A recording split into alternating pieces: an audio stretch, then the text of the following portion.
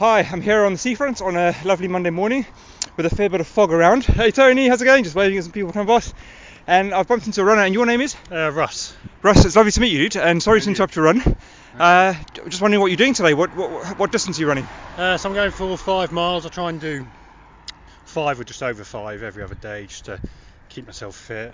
Okay. Get some fresh air, blow away the cobwebs, that sort of thing. It's lovely, isn't it? There's no better way to start the day, is there? No, especially on the seafront day like this. It's gorgeous, absolutely gorgeous. Although you can't see the Isle of Wight today, I think it's quite foggy. No. So what are you training for in particular? You said you got a half marathon maybe? Yeah, I'm looking at maybe doing the London half marathon, which is in April. Okay, yeah. The Vitality one. That's the one, yeah. I haven't put in for it yet, but I'm thinking I might do it. It's just trying to fit it around work and stuff. Okay, yeah. Obviously the training's takes its time. Yeah. So I'm just trying to gradually increase my miles. I started off doing 3 miles back in March, and I've just built it up to 5. That's brilliant. Just trying to watch my injuries and stuff. Yeah, absolutely. An ongoing battle, that. Absolutely, yeah. Well, I'm sorry to interrupt your run, and I hope you enjoy the rest of your run. Take care. Cheers.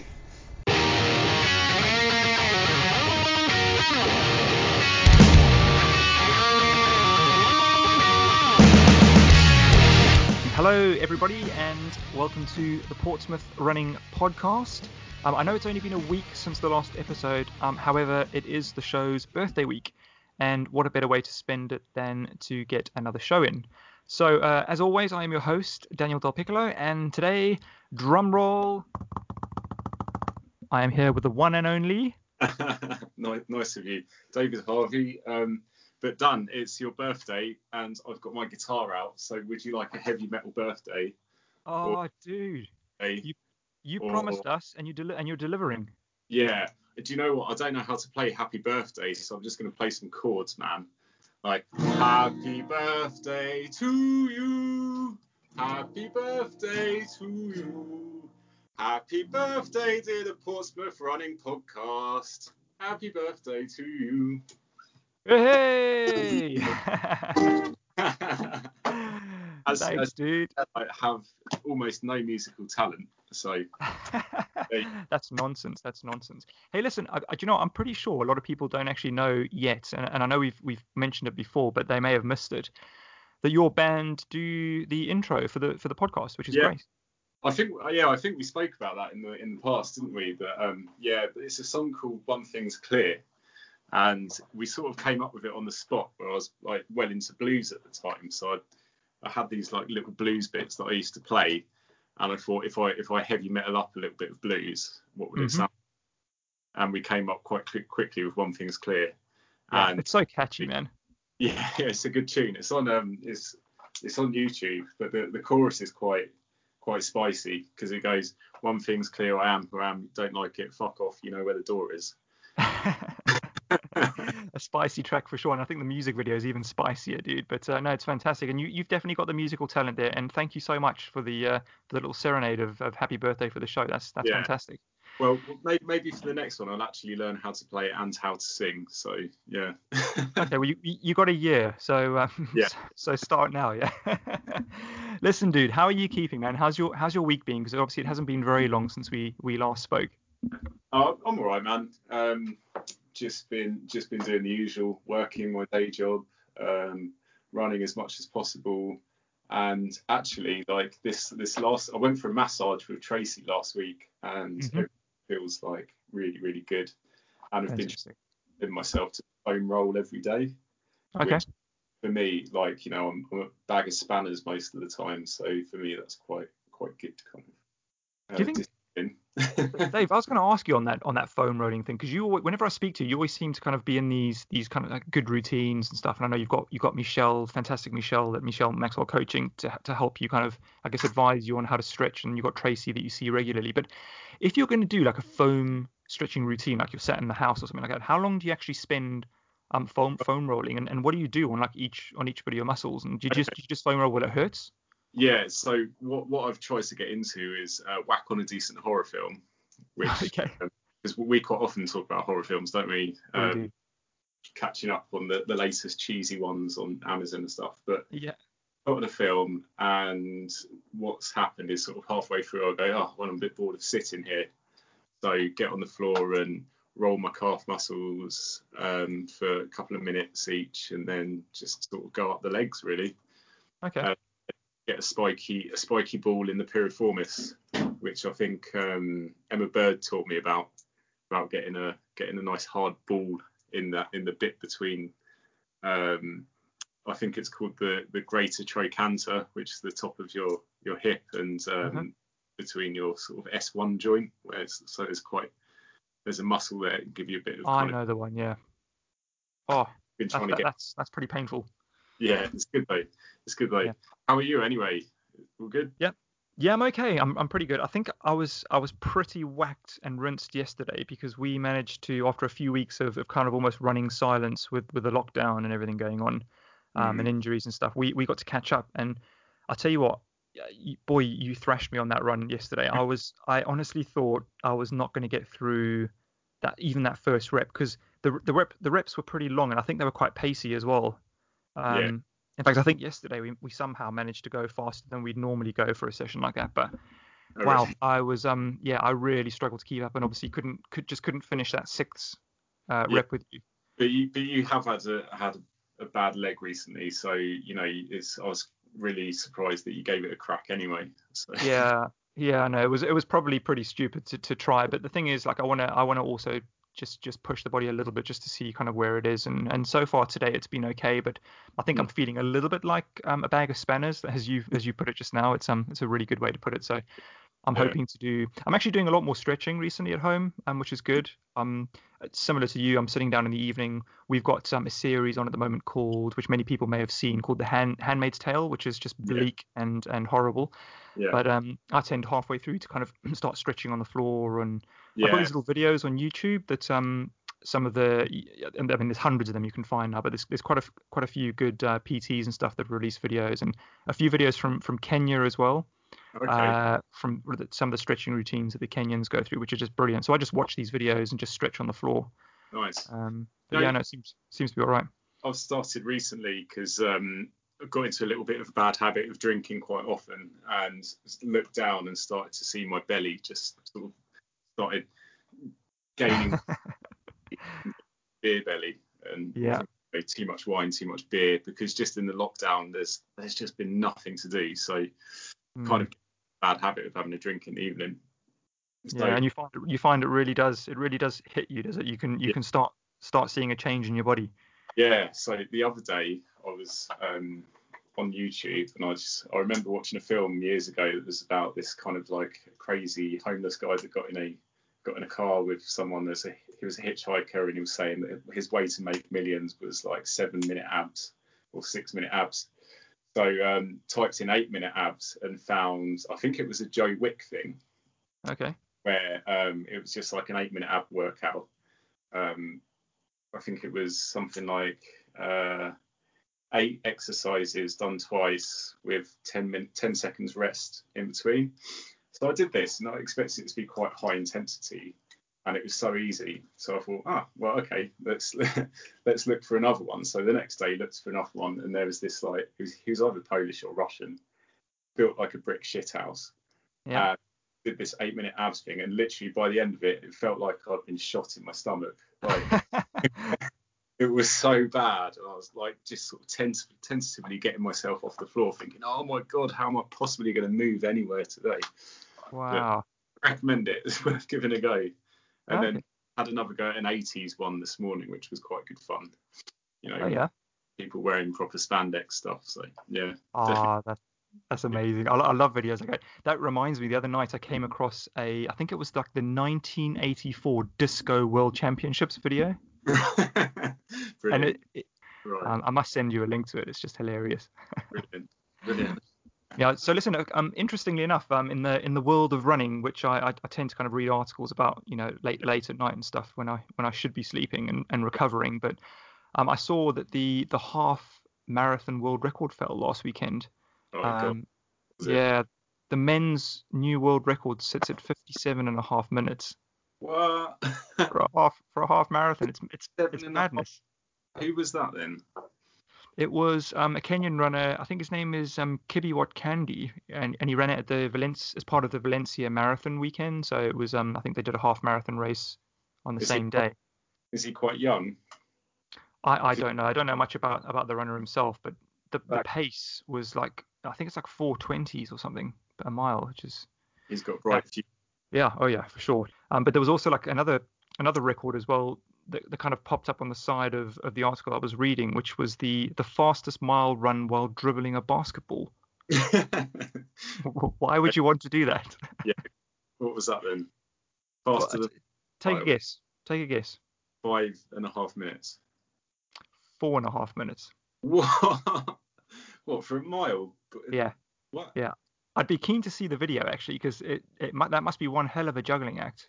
Yeah, that's amazing. Do you know what? That's quite interesting. So I was watching the rugby the other week with my friend Dave, and he said that someone had told him that if you can't kick a ball and can't pass a ball with your hands or can't catch a ball, then all you do is run. So I think that somewhere along the lines I could neither catch or kick a ball. So which is why I run. So there's literally no chance that I'd ever be able to probably even run a 10-minute mile doing a basketball. Yeah. To walk and do it, you know. Maybe you just you kind of like bounce it once really, really hard, so it kind of like zooms off into the distance, and then you kind of run to catch it and then bounce it again. I don't know how it works, but I've got to see the video, so Yeah. I'm going to try and dig that up. Pretty good.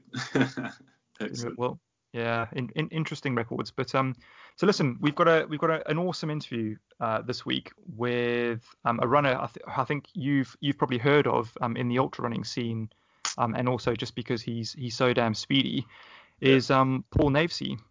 Okay. And yeah, it was great to chat to Paul. He's recently been invited to run the Olympic trials, which are going to take place in March. But yeah, no, super chap, and obviously living local now. He's running in and around the Portsmouth area. So I think what we'll do is we'll probably wish everyone the best for Christmas. Certainly yourself as well. I hope you have a fantastic Christmas. And listen, I also wanted to just thank you again for coming on board and being a part of the show, because I think it's you've really brought some good fun and good music now to the show as well. Nice of you to say. Listen, dude, all the best. I look forward to catching up soon, and of course our Christmas Day dip, hopefully, if that goes ahead. Yeah, I mean, we normally head out for a park run on Christmas Day, don't we? So well, that's not going to happen. So we'll have to do some socially distanced running down the seafront and then jump in the sea. And hopefully, sounds good. Debbie down there as well, and we can finally get in for a swim with Debbie. Yes, that would be amazing. I'll have to find out what they're all doing down there. But yeah, listen, take care, look after yourself. Regards to Heather, and catch you soon. Take it easy. Hi everyone, I'm very pleased to welcome onto the show this week local runner, coach, and I think elite runner would be best described. Paul Navesey. Hello, Paul. Welcome to the show. How are you doing today? Hey Daniel, I'm good, thank you. I don't know if we go as far as elite. We'll have sub-elite. Is it sub-elite or elite? I wasn't too sure when I wrote that. I don't know. I think sub-elite. I can run moderately fast, but still go to work. So. Well, that's all relative, isn't it? Like moderately fast for you. I'm sure a lot of people would disagree there. Based on your last run last weekend, which you had a good result at. That was back at Goodwood. Yes, this is the first race for a long, long time actually. So yeah, it's good fun. How was it being back at races for you? Was it like a different experience to before COVID? It felt pretty normal, to be honest. It didn't feel much different. I kind of like the start system. I think it was quite good. But I get that if you're racing, it's all gun time. So I think it's hard to tell people they're racing by chip time. But for mass events, I thought it was actually pretty good. Okay. Yeah, interesting. Yeah, and I've had similar experiences. A couple of events that I've done since COVID kind of came around, and yeah, I've kind of thoroughly enjoyed them and thought it was pretty normal. Obviously, there's a few things that you kind of pick up here and there, but it seems all right. Just good to be back racing, I guess. That's it. Which is great. Very yeah. Good. So listen, welcome to the show again. This is actually the first official birthday show of the podcast. The show is 1 year, 1 years old in human age, but 33 years in podcast age. So I'd have brought cake, haven't you? Oh man, that would have been such a great idea. And I used to do these podcasts actually in person. So I used to get people over to the house, or we'd meet somewhere to record them. And a few times people brought cake and biscuits along, which was quite nice. So I'll tell you what, take a rain check on that, and then we'll get together for cake at some point after a run in the future. Sounds good to me. Excellent. So something I've been asking, obviously, most of my guests in 2020 is, how have you found the past year, and not just training wise, but just generally with everything COVID related. With everything COVID related, I think I realised pretty much straight away that I just like to pop out and do things a lot. Okay. As soon as the first lockdown, and I couldn't just nip to the shop whenever I wanted, and so I think that was I found out just how much I just pop out of the house. But yeah, my work is obviously personal training, so I was doing a lot from home. Yep. Yeah, and it was actually really, really good in terms. It was a catalyst for I moved straight down with Rhiannon. So once they announced lockdown, I did 7 days at home, kind of isolating, and then moved here. Yeah, now I live here. Yeah, I know. So, Well, yeah, it was incredible. It was, I mean, in that respect, that's by far the best thing to come out of COVID. So, brilliant. so yeah. That's really good. For those who don't know, who were listening to the show, last week's interview was with your partner Rhiannon Dunlop, you just mentioned, and wasn't her story just incredible? Like, a story of like huge confidence building and getting through nasty injuries and stress fractures, and I guess like with the help of her coaches and yourself too, she's now running so well. So it was really great to hear. Yeah. She's done incredibly well. She's got a well, I guess she's my motivation a bit as well. She's got a lot of drive. So yeah. No, it was very apparent on the show. It was really great to chat with her. But this is all about you and your story, Paul. And I guess before we get into it and how you started running and racing, I believe you're gearing up for some big training because you've recently been invited to run the Olympic marathon trials. Is that right? Yeah, that's right. So yeah, we've just got the invite for the 26th of March. So they're holding a Olympic trials at Kew Gardens in London. Okay. That's amazing. How did you find out? Was it an email or a telephone call, or just curious to find out how that process works? Yeah, so they emailed. I don't know. I believe it was around 40-ish people. They set a standard of sub 2:19 for a marathon, or sub 64:30 for a half marathon. Okay. And then they contacted everyone who had those standards and offered them a place. Then I think we had until 7th of December to accept it, and then they're going to move on to a wait list. But I believe it's only going to be a field of 30 men, 30 women. Okay, all right. Is that something that's televised, or is it just kind of kept as a kind of relatively small event, low key? I don't know yet, to be honest. I think I don't know how much of an audience it would attract. I mean, it's just sort of a handful of people running around a garden, but so yeah, I think they'd have their work cut out to try and make it fascinating. But yeah, to be honest, I don't know if it's going to be televised or not. Yeah, it's amazing sometimes how, I guess, like you said, it's a relatively small event and you're not sure how many people would watch it, but I'm sure there's so many people out there who are going to be following runners like yourselves, and who know them or through family or friends or running clubs. And I remember I was kind of following the US Marathon Olympic trials because there was so much hype around Jim Walmsley being in the trials this year, and Yes. it was just it made it so exciting. There was so much hype on the internet, and yeah, it was quite a good kind of race to watch. Yeah, I love the way they do it. I always think the US trials system is really, really good. Mm. I think it can be pretty cruel, and it certainly probably looks a little bit more cruel in sprint events where you can miss out by tiny, tiny amounts. But I think in a marathon, it's going to be relatively clear cut. And yeah, I think the way they do it is very, very good. There's no ambiguity. There's not a case of, oh, but this person here ran this time in whenever it was at this race, so they might go, or this person might go. It's, well, the first three over the line, where you go. Yeah, no, absolutely. So listen, on that topic of the marathon trials, I guess it would be a good chance for the listeners to kind of give an idea of where your own running is at, and perhaps maybe, I know running's not all about PBs and stuff, but it certainly gives everyone an idea of how you run. But I've got here that just a few of your PBs: 5K time of 14:07. And correct me if any of these are wrong, by the way. A 10K time of 29:33, a 10-mile time of 53:10, and your marathon time of 2:17:16.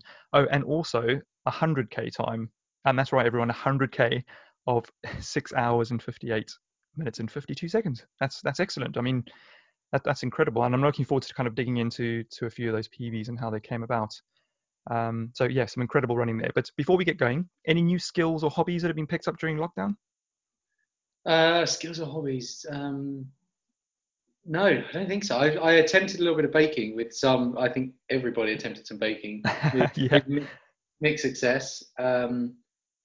No, but yeah, no specific skills or hobbies that I've picked up. No. Okay, yeah. I mean, the reason why I ask is just, life patterns have changed so much, and people have found they've had so much more time, or like you say, even just picking up the baking skills and stuff. So no successful big chocolate cakes, or no future bake-off appearances or anything on the No, horizon. no. I think we kind of picked some moderately healthy ones, and then I made them far worse as we went along. There Yeah. was tried to find some healthy one ish online, and I ended up replacing the healthy parts with sweets. Yeah, So, I was gonna say healthy cakes. How is that possible? well, they're not actually, yeah, healthy. And it's not even really baking. I don't think I baked a single thing. I think you just put the ingredients together. So I don't know Yeah, if it even counts as properly baking. But yeah, so I did a little bit of that. Otherwise, brilliant. I think so. Cool, good stuff. Well, I think what we're going to do now is we're going to kind of climb into this kind of pretend time machine and head back to 2010, or maybe just beyond that. But I wanted to really find out how on earth the running journey began for you, and has kind of like at an early age, was life all about sport and fitness for you, or was the running literally just kind of like a sharp introduction to fitness, and how did it all come about? I've always been pretty sporty, but like at school, I did plenty of sports. I think I played on lots of teams, but I never really did heaps and heaps of running. To be honest, I just did all the sports because at school on sports day, if you were doing an event, you didn't have to be in a lesson. So Ah, when it came to sports day and I was sports captain, I just gave myself every event, so I could spend 2 days out doing events and things like that. okay. So yeah, I was kind of very active, but I wasn't specifically running. Um, and then I got into running. I played football for a little while Hmm. when I was younger and stopped at about 15, I think, or 15, 16, and started doing go-kart racing, which is like, Wow. yeah. So I did a little bit of that and then started doing endurance events with it, which is like 3, 6, 12, 24 hour.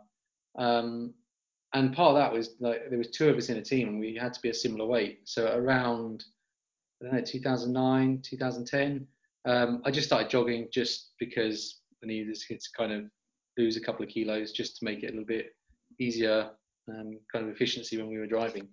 Okay. That's interesting. Yeah. So it's almost like ultra karting. Is there a word for that? Yeah, well, yeah, it's just called endurance karting. Yeah, yeah. Okay. Brilliant, But it's brilliant. running teams. So like when we say 24 hours, it's not one of us for 24 hours. We'd have a team of probably at least three or four. Okay. And I believe you read a certain book. Um, it was a book about running that kind of first kind of maybe brought on a fascination for some of the bigger and longer running. Can you remember which book that was that you read? Yeah, and to be honest, it's the book I'd probably not go back and read again now. But I read Dean Karnazes's book. I think Ah, yeah. that's his name. Yeah, so I read his book, and it was kind of like I don't think there's lots of it that I kind of was like didn't really absorb, but I liked this idea of just I don't know, just enduring, just Mm. I don't know, just a really hard effort. And I think in his book he glorifies it very well, so you end up Oh yeah. kind of loving it. Yeah. Um, I was yeah, really I fortunate think enough it was to. yeah, Ultra Marathon Man, I think it's called. Yes, that's right. Yeah. Is that the one with the ever so famous that everyone always mentions pizza eating bit near the beginning, where he's having a pizza Yeah, and that's where he orders a pizza and a moped meets him on a highway somewhere or something like that. that's right. Yep, yep. Yeah, That's yeah. so he's become well known for that story, and he always mentions it as well. Yeah, see that bit was like I remember that part because obviously it's quite distinctive. But I think the bits that got me were like his story of him like I don't know if he's exaggerated or not, but like crawling back into his car I think he was trying to qualify for Western States, Hmm. and like crawling back into his car, having attempted to qualify for it and things like that. And I just thought that it just sounded very very testing. Yeah, no, absolutely. It sounds like almost you've had this fascination with the extremities of things that you're into. Is that like would that be a fair assumption? Like being Uh, yeah, fascinated with the endurance yeah, side I of think it. so. Yeah. Okay. I can completely relate to that in a way because I read a book which inspired me to kind of get into the longer running, and that was Born to Run. Reading about Western States Oh, and Chris Scott Jurek. McDougall. That's right. Yeah. Yeah, yeah, I've read that as well. Yeah, I remember first. I was literally lying in bed one night reading this, and when I first saw these 100-mile mountain races, are people crazy? There's no way people could be doing that, and it just kind of planted the seed. And I've kind of always had this fascination with endurance, doing things I guess to the limits, and whether or not you can do it. So yeah, I guess I kind of relate to that story quite a bit. So Yeah, I think it's a good way of, like, I know if you ran 100 meters or you cycle a 4K time trial on a velodrome or something, I'm fairly sure you take everything out of you. But I think like true endurance sports, that's not fair. I'm not saying cycling's not a true endurance sport, but yeah, like that extreme end of it, I think you're left in no doubt. Like, you are, whether it's mentally, physically, you feel completely trashed at the end. yeah, there's no feeling like finishing. I mean, I know we're going to speak later a little bit about your Rocky Raccoon 100-mile experience, and I know at the end of one of those events, there's no feeling quite like finishing that distance. It's a true kind of emptying of the tank, I think is fair to say. Yeah, agreed. Yeah, but like you say, you get that with shorter events as well, and that's a crucial point as well. I think you just rinse yourself a little bit more intensely under those circumstances. So I guess in the first few years you ran for Crawley Athletics Club. Is that right? Was that under the guidance of a particular coach, or just joining in with the group?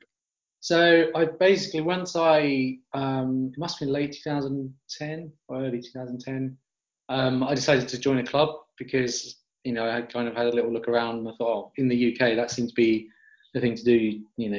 They have quite a big club system compared Yeah. to other places. So, I was torn between like Hayward Heath or Crawley, and Crawley had a track, and I just kind of assumed you need to run on a track to be a good runner. So Okay. I joined Crawley. And I went into their endurance group. So I wasn't directly coached, but it was led by a guy called Pete Bennett. Okay. And yeah, he was incredibly helpful in terms of getting me into running and structuring. Like, you kind of just learn a lot, don't you? Like, there's lots of Oh yeah. knowledge from either from him as a coach or just some of the guys that you meet there. So yeah, I mean, he didn't directly coach me, not in the same way that Alison does now, for sure. But yeah, he had a good influence on me. Yeah, for sure. No, And absolutely. those guys, they're all kind of volunteers, so it is incredible. Yeah, I've noticed that. I've not been a member of a running club really myself ever. So, but I have been along to a few evenings, and it's very apparent that you can't, although everyone is not individually coached, those coaching sessions are kind of general. Every night you go along to a club night, and yeah, it's amazing, like the tips and stuff you can pick up, and you can really, I guess you can, like you say, you can learn so much just from being in those group situations, which is great. Yes, agreed. Yeah. Absolutely. So I guess we're kind of moving on now to I guess 2011, 2015. And actually, before we do that, there was one quick question I wanted to ask you. Was it apparent back then that you had this kind of like natural ability, or maybe like a little bit of raw talent with the running? Were you running particularly well compared to some of the other runners in the clubs, or how did you feel with the running? Did you feel like it could go somewhere? No, I didn't. I didn't even think about it much at all, to be honest. Certainly in those early years, I just kind of turned up, did my sessions, and I wasn't running much at all in the week. Like, when I look back at it now, like, my naivety was incredible. As we'll soon find out when we get on to talking about events. But Yeah. no, I didn't really notice anything. I just kind of turned up, enjoyed it, and did my training. So yeah, I didn't really think anything would happen. Okay. In terms of, you always want to progress, but at that point, you never looking at like big goals or representing counties or countries. Yeah. Yeah, that's true.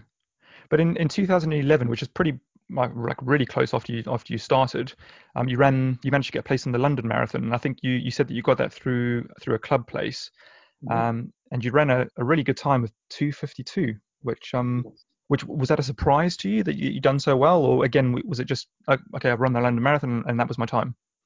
Yeah, so that was it. I'd run the London Marathon. That was my time, and I look back now, like, I just wore like a Casio watch. I had no idea on pacing, and I remember finishing it, and I thought, oh, that's incredible. I'm so chuffed with that. That's brilliant. And I was with my sister's partner ran the same race, so it's out of interest. We went and looked back at splits because obviously it's chip timed and things like that. And I just looked at it and thought, what the hell was I doing? I was like, you were a bloody idiot. But yeah, I think it was one of those races. Like, it was really, really tough at the end. Like, I felt completely worked, and I think that Mm, was my. Um, I don't know whether I just had this sense that I could just tolerate being just uncomfortable for a period of time. yeah. Yeah. Okay. So yeah, I was very pleased with it at the time, but I look back at it now and just think I was so naive. I didn't check splits. I didn't do anything that I do now. So I Okay. don't I even have guess. the girls. Yeah. So how were your splits then? Obviously, if you said you were suffering at the end there, you must have gone out at one hell of a blistering place. Yeah, I can't remember exactly. I think I went out around, I don't know, 2:35 pace or something like that Oh, for the opening 5K, and probably closed the last 5K in about 4:35 pace or something. But yeah, yeah. it was a gradual decline across the day. Yeah, yeah. I've had one experience at London, and it wasn't a very good one. I just got back from Australia and on holiday, and I decided to go off with some mates the next morning and run the London Marathon because I had a place, and yeah, it didn't go well.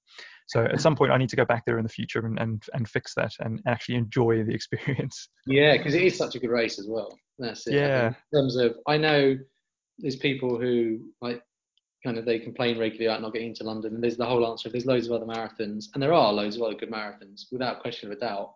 But I do also appreciate that if you're going to do one marathon in your lifetime, Hmm. like London does feel very good. So, Yeah, it's very iconic as a race, and yeah, one definitely to do if you're going to be looking at doing marathons in your life for sure. yes. So, moving on a little bit, and obviously, I would like to speak about Alison Benton as a coach. And I think Alison runs, is it AB Training? Yeah, that's right. AB Training Group. Yeah. Okay. So I guess this was like maybe a real turning point, or it certainly seemed like it was a real turning point in your training. And we've moved across now to about 2015. Um, you had some impressive runs before that, and perhaps maybe we could speak about that. Well, we could actually speak about it for ages. But I did notice one of the races that you did was the Centurion South Downs Way 50. So clearly you'd kind of run a marathon, and now you decided to start the ultra running, which is pretty soon to be ultra running. But you did really well. I think you win that race? I did. Yeah. Yeah, I won Yeah, that one. that's amazing. I think you had a 6:11:28 if I've got it right. Obviously Yeah, it was finishing. around there. I couldn't tell you the seconds. I think 6:11's right though. Yeah, I think I saw a race report saying that you had managed an 88 seconds around the track in Eastbourne, which equates to about sub 6 minute pace, which is amazing. Yeah. I Yeah, think it was well at that point you're very relieved to finish. So yeah, yeah, yeah. yeah, for sure. Well, that's an incredible result, especially so early on and breaking into the ultras. But obviously, talking about Alison Benson, who I just mentioned, she now coaches you. How did you come to meet Alison, and join the AB training group? So I met Alison. I think the first time I spoke to Alison was at one of the Sussex League cross countries, and I'd met a couple of the guys from the group before. I spoke to Howard Bristow a bit. He's one of the original athletes that Alison coached. Hmm. And she was hugely accommodating. There was a couple of us kind of joining the group, and they typically train out of home. But she set up a session on I think it was on a Wednesday night in Crawley. So we would go up to Crawley, and there's about 4 or 5 of us would train there with Alison as well. Um, so yeah, met her cross country. She set that up, so it was an extra evening out of her week where she was driving from Brighton to Crawley. Yeah, and eventually we all kind of moved down and just met them in Brighton and went from there. Okay. So since 2015, a little bit of time in Crawley, and then we've just been training in Hove with Alison from then on. Brilliant.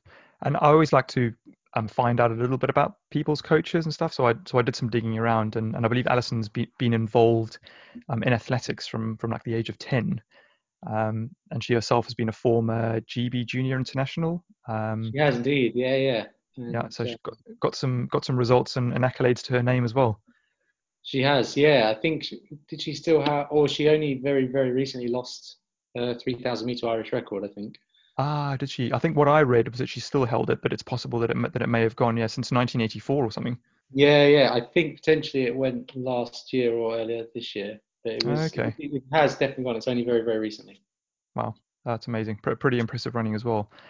So can you explain a little bit about obviously meeting Alison, how your training changed, and I guess how valuable that's been, especially at that time when you had I think you'd set yourself some goals of wanting to go sub 16 minutes for 5K, and also aiming to enter the British 100K Championships. Yeah, so when I met Alison, I'd already entered the 100K. Okay. So I kind of, when I met her, that was the first thing was I was like, oh, I've entered this 100K. I'm going to be running it in March, I think it was. So I'd like to prepare for that.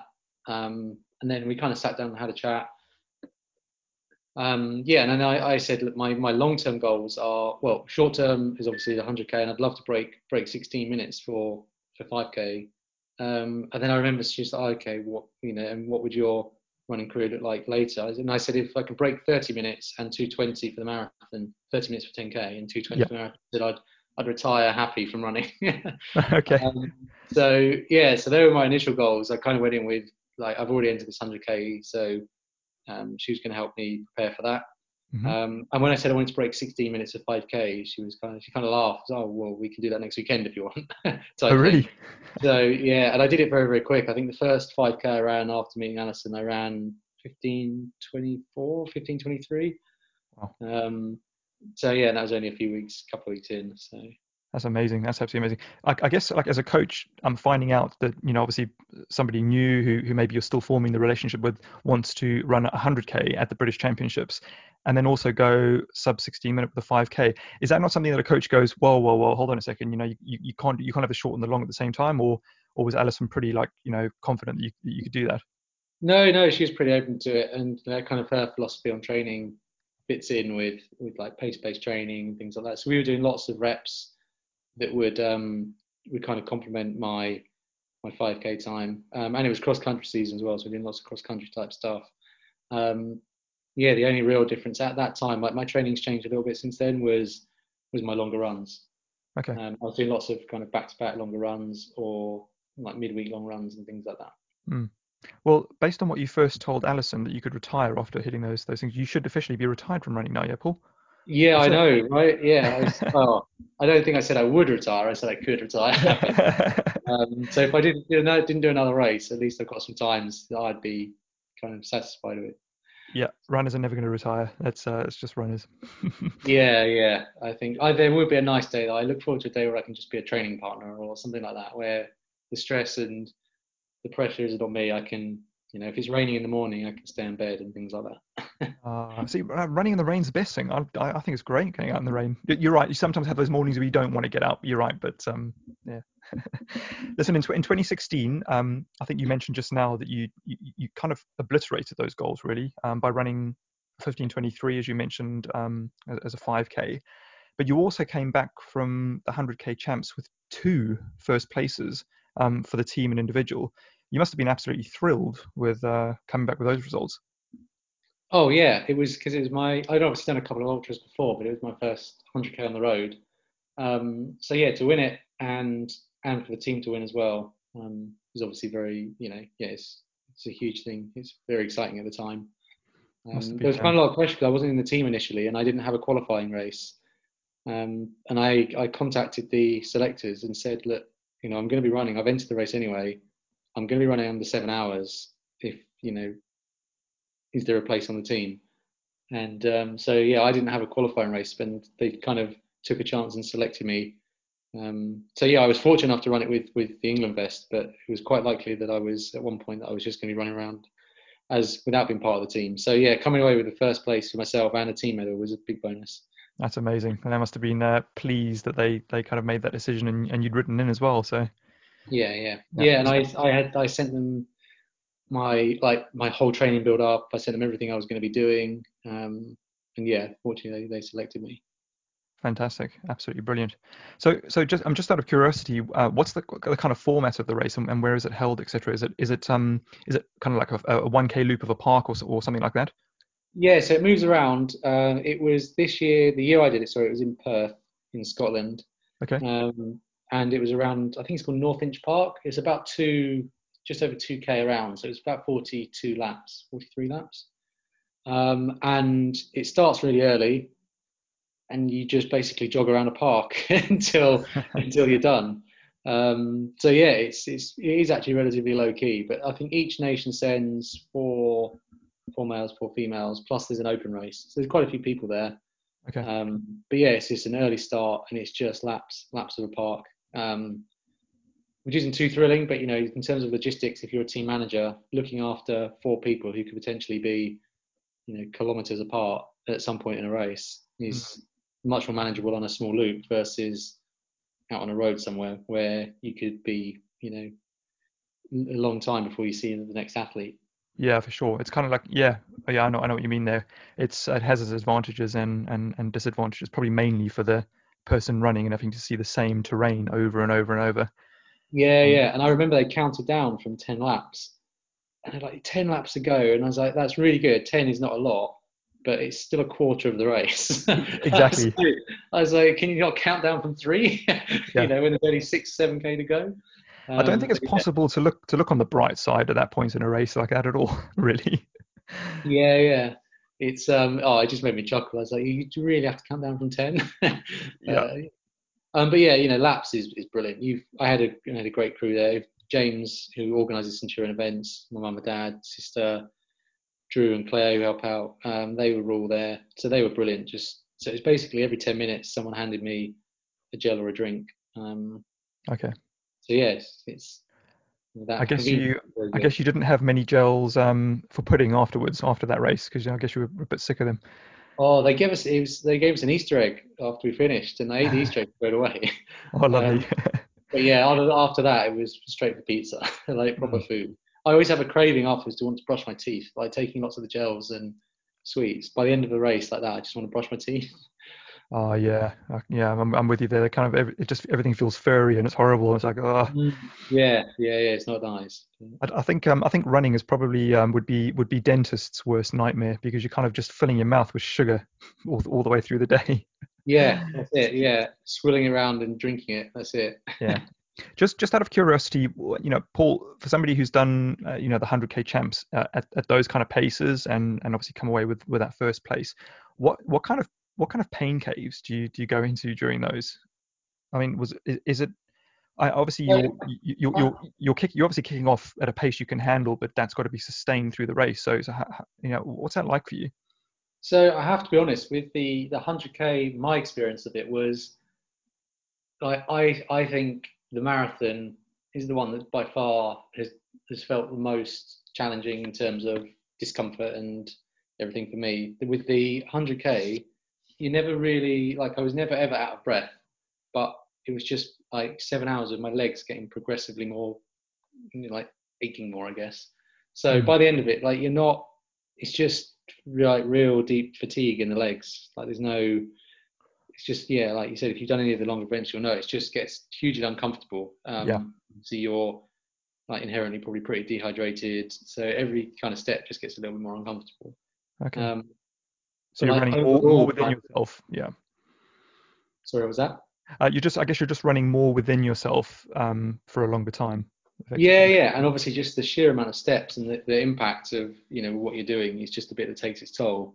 So I guess it can almost be a little bit more, I guess, frustrating in the I completely see how the people in a 24-hour race just must lose their mind because obviously they're capable of running so much quicker, but they're probably just completely beat up and exhausted, tired, not physically kind of they've run really hard and are struggling to breathe, but just tired for being out for so long. So I wouldn't say it's kind of pain, but it's really enduring. Yeah, absolutely.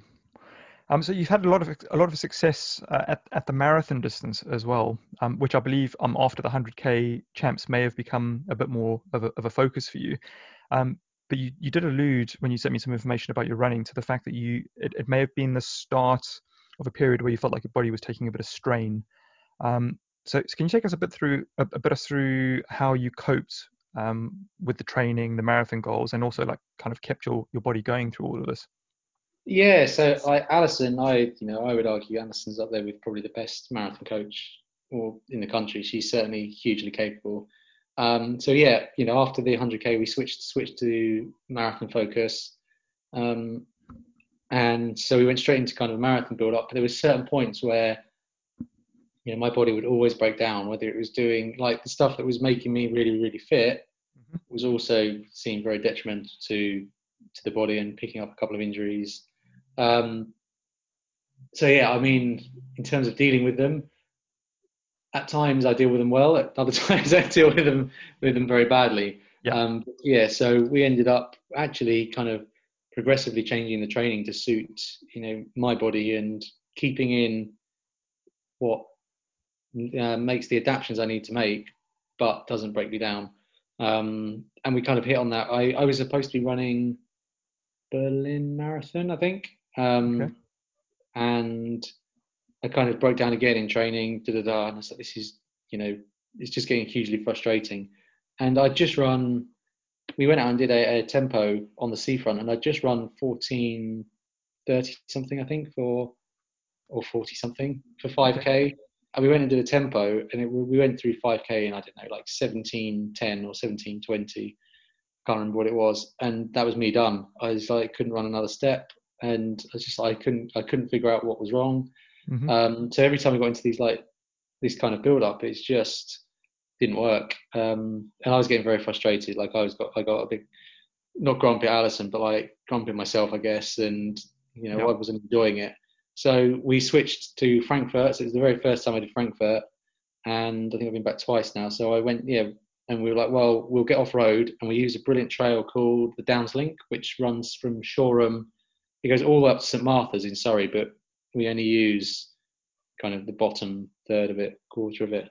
And instantly within, 6 weeks, I went from barely being able to hit a marathon session. I think I ran 2:23. 2:23 at Frankfurt.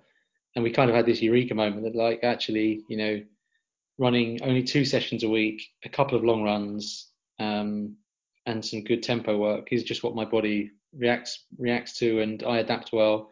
And more importantly, I don't break down. So, we kind of hit upon that just through, like, not trial and error, but kind of adapting how we went about our training. And I think that's good. Like Alison, she obviously had her approach, and it works. And she'd proven it works. We had Kev who'd run 2:18, but it didn't quite work for me. And so, once we adapted that, it became much better. Amazing. I guess it just goes to show, what a coach can inject into your training, and how I guess Alison's plans and stuff just worked really well for you. So it's that magic coaching.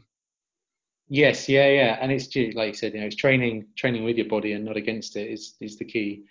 So yeah, Absolutely. Once we got that, it was much better.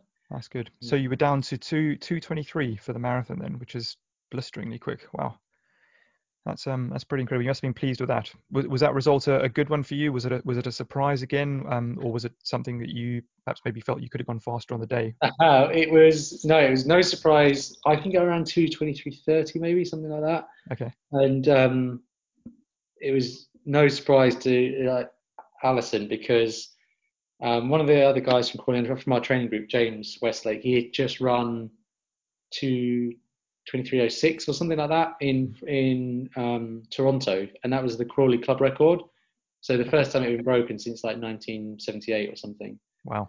So before the race, because we've done the tempos, like we've done the long tempos, we're like, roughly where you are. Once you've done 30 or 32k at marathon pace, like roughly what you can run. And so Alison was like, well, it's going to be 2:23:30ish. And in my own kind of like stubborn way, I was like, I can't go out and intentionally run 20 seconds off the record. I was like, I'm going to try and beat it. So I set out and tried to run like 2:22:30 or 2:22:40. And I came up short. So like it was a huge PB. I think I'd run 2:27 before that at Stockholm. So it was a good 4-minute PB. And obviously I was hugely happy with that, but I was a little pissed that I missed the club record. So anytime you pick a distance and you run faster than you've ever run before, you've got to be pleased with it. You can never be grumpy walking away with a PB, can you? Yeah, for sure. And I guess, it kind of lifts you with maybe that feeling that, okay, I can go a little bit quicker than this, perhaps maybe in the future, which is what you did. Because I had to almost put 2019 into its own kind of category here, because yeah, I think you obliterated a lot of your times, and yeah, it was a massive year for you last year. So I think you smashed your 5K time, 10K time, and also your marathon time as well, by hitting those PBs that we mentioned earlier, which is astonishing. But I think, could you tell us a little bit about those races, and maybe particularly the Frankfurt Marathon where you ran your 2:17, and then maybe afterwards a little bit about the Armour 5K as well, because I've watched that race a few times myself, and see how the cameraman kind of hangs out the back of a truck in front of all the runners and stuff, and that looks like a really fast race.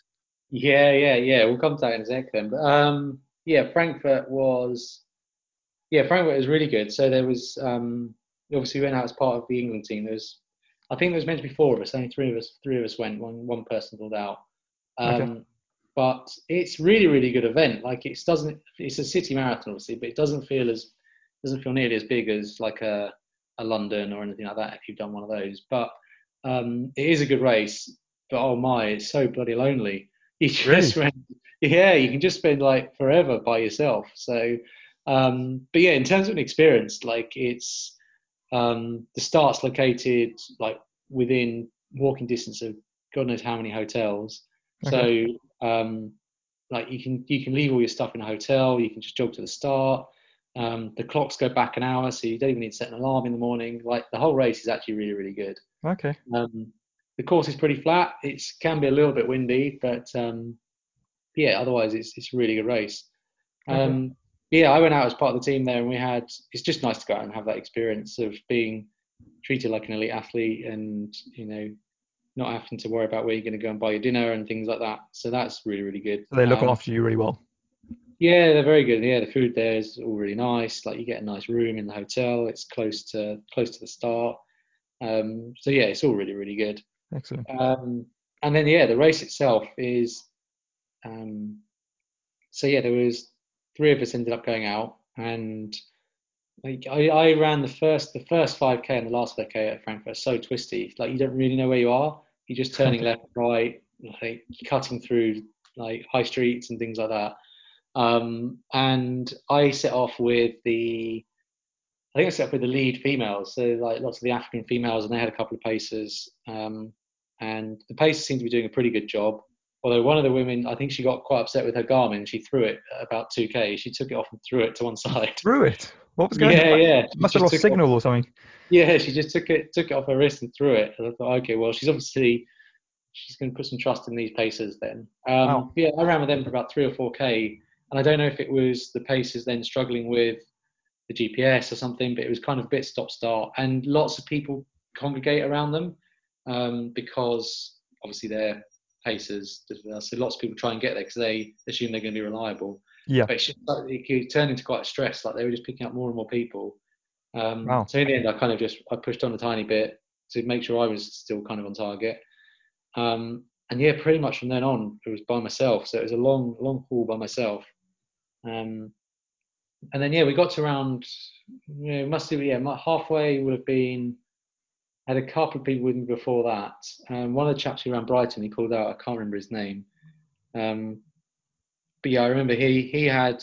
So you get kind of different levels of kind of support, and we were really good. We had our bottles in certain places, so you can grab your bottle with your gel. And ours are really clear. They're like spaced out, and I think there's like Elite A, Elite B, and his were on a table that were just kind of bundled together. Oh no.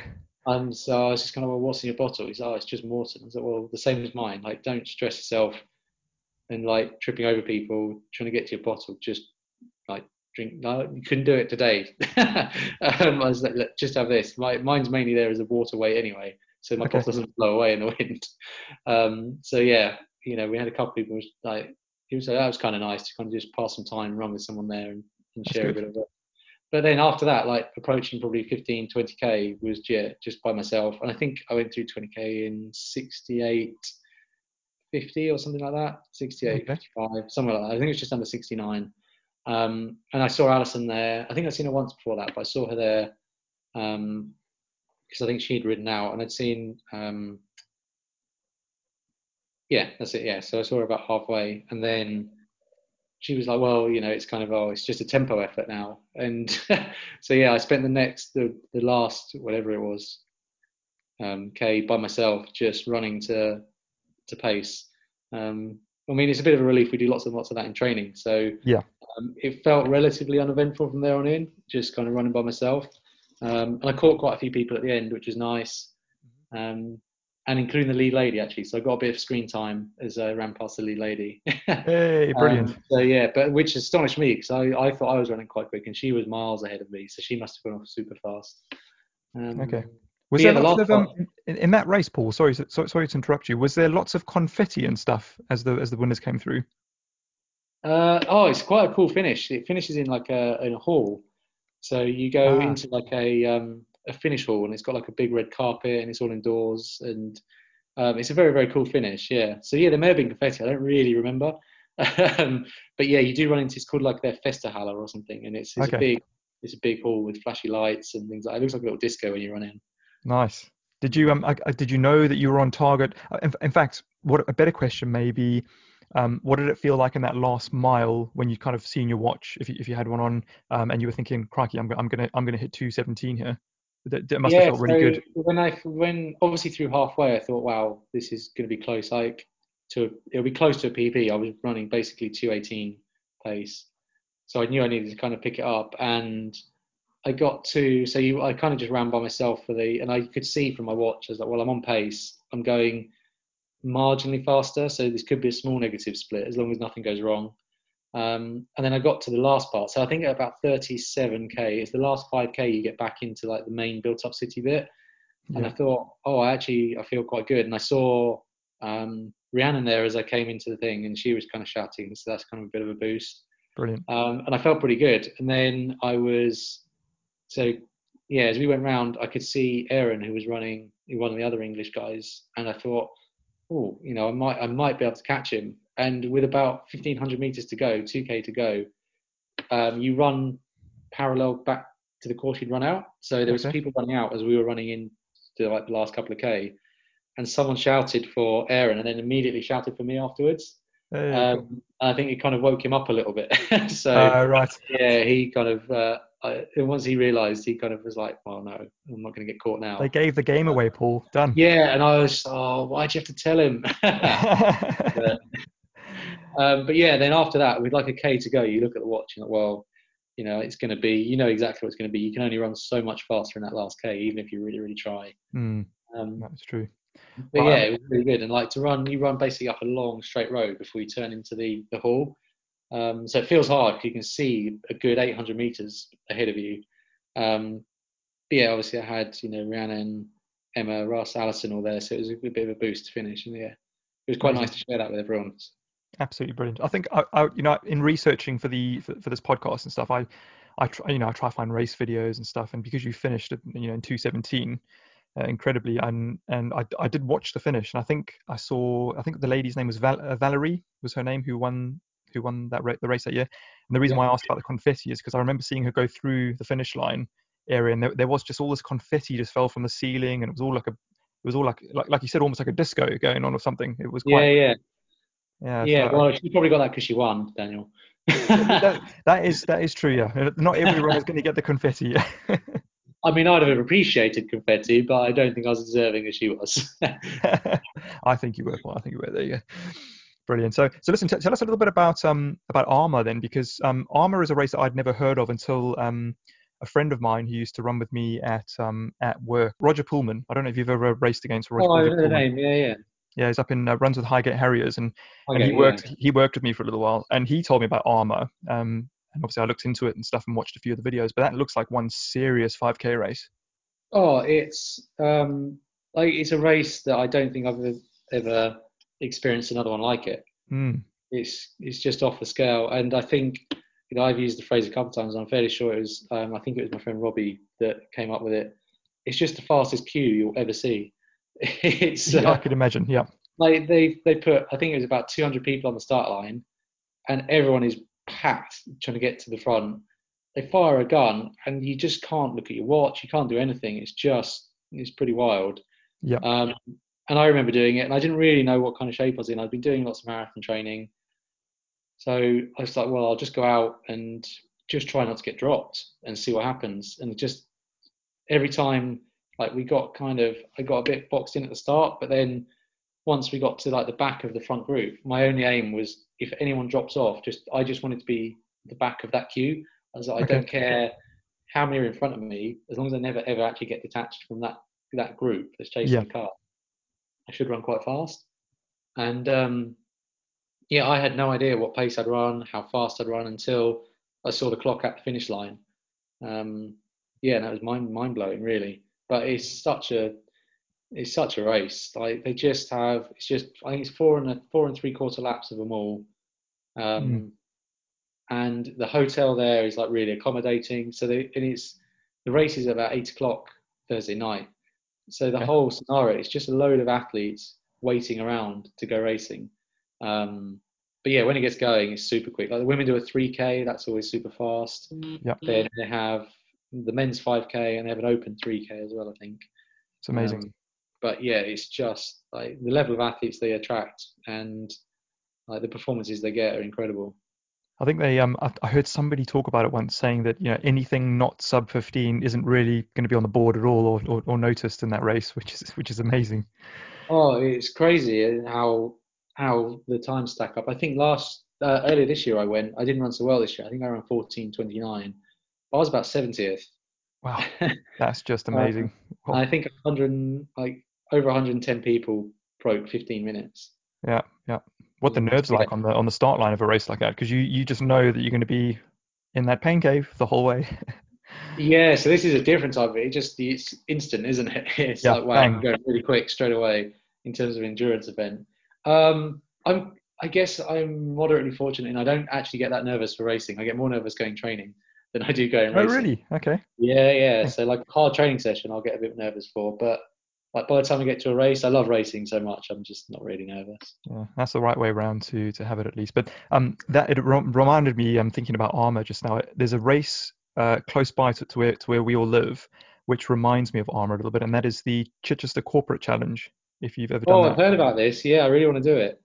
it is fantastic. Such a good event, and I don't know if it's the same or you found the same for yourself at Armour, where you're in a fast race and it kind of, I guess, it helps pull you along really. But I had my fastest near 5K, because it's not quite a 5K course. I think it's about 4.6K or something like that, Yeah. 3 times around the city centre. But I ran a time there where I thought if I just carried on a little bit and maybe could have broken like a low 17 for 5K or something. But Yeah, yeah. just being in that atmosphere and those runners around you really like pulls you on and drags you through Yeah, crazy. it sounds really good. Yeah, Rihanna's told me about it. So it's a series. Is it three of them? Yeah, there's 3 races kind of near Yeah. the beginning of the year, so I'm hoping that they have it next year, and you can kind of form these teams based around work or your club teams, whatever, and just go Yeah. along. And they've got junior races all through the kind of early evening into the adult races, it's just amazing, really well supported as well. No, it sounds really, really good. So yeah, I'd love to go and do those. Yeah, sounds good. Well, maybe next year then. Yeah. Paul, I was going to discuss just in interest of time, and I know that we could chat about all your races for ages. Something that we haven't mentioned is we mentioned it very briefly earlier, is the Rocky Raccoon 100 miler that you ran pretty early on in your running career. Yeah. And funny enough, this is a race that's actually come up in a previous interview with the guest I had on, called Russell Bestley, Okay. and he had gone out in 2016 and run it. But I think you went out perhaps maybe with James Elson that year, because I saw he was on the That's finish right. list as Yeah, well. yeah. Yeah, so That's, can you tell us a little bit about the decision to do 100 miles back then, and kind of where you were at and stuff, and obviously how the race went? yeah, I think I'd already done 100 miles. I'd done Lakeland 100 up in Oh, you Nottingham. had. Okay, sorry. So Yep. yeah, I'd already done 100. And this one was flat and fast. James was going. Flights to Texas are pretty cheap in February. Hmm. And everything about the race is just set up to be quite quick. So I thought, I'd go and have a go at running a fast 100. And it was an absolute calamity. It took me about 800 meters before I fell over for the first time. Oh dear. Endless routes. um, and that was just the start of the day. I think I lost count of how many times I fell over. But yeah, the running side of it was going okay. I think I let myself get pretty dehydrated. I Okay. think this is one of the things that taught me. Like, I don't think I was ever like ran my best at ultra distance stuff because I never really learned to look after myself sufficiently in a race. But then I think those mistakes kind of led on to me doing it better in other events. So Yeah. kind of nice learning curve. But yeah, I fell over heaps. It's 20-mile laps, so you do 5 20-mile laps. And Okay. after two laps, I think it's about 40 miles in plus a half. So I was pretty much bang on halfway. I was completely spent. I stopped at one of the aid stations. You could only do this in an ultra. Sat down, and I just sat there for about 2.5 hours. Oh wow, jeez. Chatted to people. I ate an entire bag of M&Ms and countless orange segments, and just drank water. Just drank. I got up and started running. I actually felt pretty good. I was like, oh wow. So I was running quite fast. And then just repeated the process again. Didn't really look after myself, and blew up again, and kind of walked in. Although I did have an excuse of I found there's a 50-mile race as well where the course is really slightly different, and I don't think she anticipated being out as long because she didn't have a head torch and she'd missed a turning and was like miles out on the 100-mile course. Oh no. So I kind of had the excuse of, well, I can't really leave her out here by herself in the woods. So I was like, well, I'm having a terrible day. I've sat down for 2.5 hours and I'm probably gonna need to walk again soon. So kind of just I spent a bit of time, walked with her back to near enough the start finish area, and then went out and No, just that's great. like walk jog to the final lap. And my only goal on the last lap was not to fall over, which I think I just about managed. So it was a real calamity. Like an experience, I just didn't look after myself. And if you don't look after yourself when you're going to be out trying to run for 15 hours or whatever it is, it's not gonna go well. Yeah, I know for sure. And I think nutrition is one of those. Well, it's such a common story, isn't it? Running those distances, that it's one of the hardest things to get right. And it's difficult to kind of tell when you need to feed yourself and when you need to drink. So it's one of those things you just pick up in experience, I guess. And yeah, exactly. Really I hard. was so naive. I think that's pretty much the story of my ultra running. But yeah. But yeah, it was an experience, so it was good fun. I'd do something like that again, I think. But excellent. Well, that leads me on to the next question, and I know we want to close off at some point soon, but obviously we've touched on the Olympic trials coming up, and it's probably going to take like loads of your time and loads of your focus in the next few months. But do you have any other exciting plans or races or times you'd like to hit in the future? So my marathon is going to be my focus. I just want to see what I can do at the marathon. I don't know what the course will be entirely like at Kew Gardens, but I'd like to get there in PB shape, which is definitely possible. My long-term goal would be to qualify for the Commonwealth Games, which is 2022 in Birmingham. Okay. So, which would be a heap of fun. And then if I got the times and didn't get a place or just missed out on the times, however it worked out, I think I'd divert my attention to maybe kind of use the fitness, and I'd love to like I wouldn't go back and do I wouldn't rush back to 100 miles, but I'd be tempted by like a 50k or 100k and then just see what I can do there. Cool, brilliant, excellent. And then I become a training partner. Sorry, what was that, Paul? And then I'll just become a training partner. I can you can hit that running retirement plan, man. Come on. Yeah, I reckon so. Yeah, listen, if people want to find out more about your running and your training on social media and stuff like that, where can they find you? And also, could you give listeners a little bit of information about where they can find more about your coaching business, and maybe tell us a little bit about that as well? Yeah, sure. So yeah, online, I love Strava, so I'm on Strava. And then all of my social media stuff's exactly the same. It's just Paul Navesey. Okay. My imagination is not strong and no one else has my name. So that was nice and easy. And yeah, the coaching stuff I started actually, well, maybe that's one thing I picked up over lockdown. There we go, going back to earlier. Mm-hmm. So the coaching stuff I started just because I feel like I've learned quite a lot from being coached myself, and I've kind of from that adopted and built a philosophy on training and how to prepare for events. And I just wanted to, I thought, I could enjoy it whilst I'm studying my masters. It gives me kind of a focus outside of my own running and my masters and work. Just to kind of work with a few people, and like through my job, you see people meeting goals and targets, and it's very rewarding. So it's just brilliant. Just kind of took it up from that. So yeah, there you go. Going back to earlier, maybe there's something I picked up in lockdown. Excellent. There we go. So yeah, new skills. Have you got any coaching spaces at the moment? If people are interested in signing up, they can just get a hold of you via the website. Yes, yeah, there's a couple left. Yeah, and it's on Instagram as Paul Navesy Coach or paulnavesy.co.uk on the web. But yeah, there's a couple left. Excellent. That's great. Cool. Thanks very much for that. And yeah, hopefully people can follow you and take an interest in all those exciting future plans. Now, Paul, if you've listened to the show before, you know I finish with a few recovery run questions. Yeah. Quick fire questions to find out a little bit more about yourself. So here we go. So I know you've done a few park runs before. What would be your favourite course that you've done so far?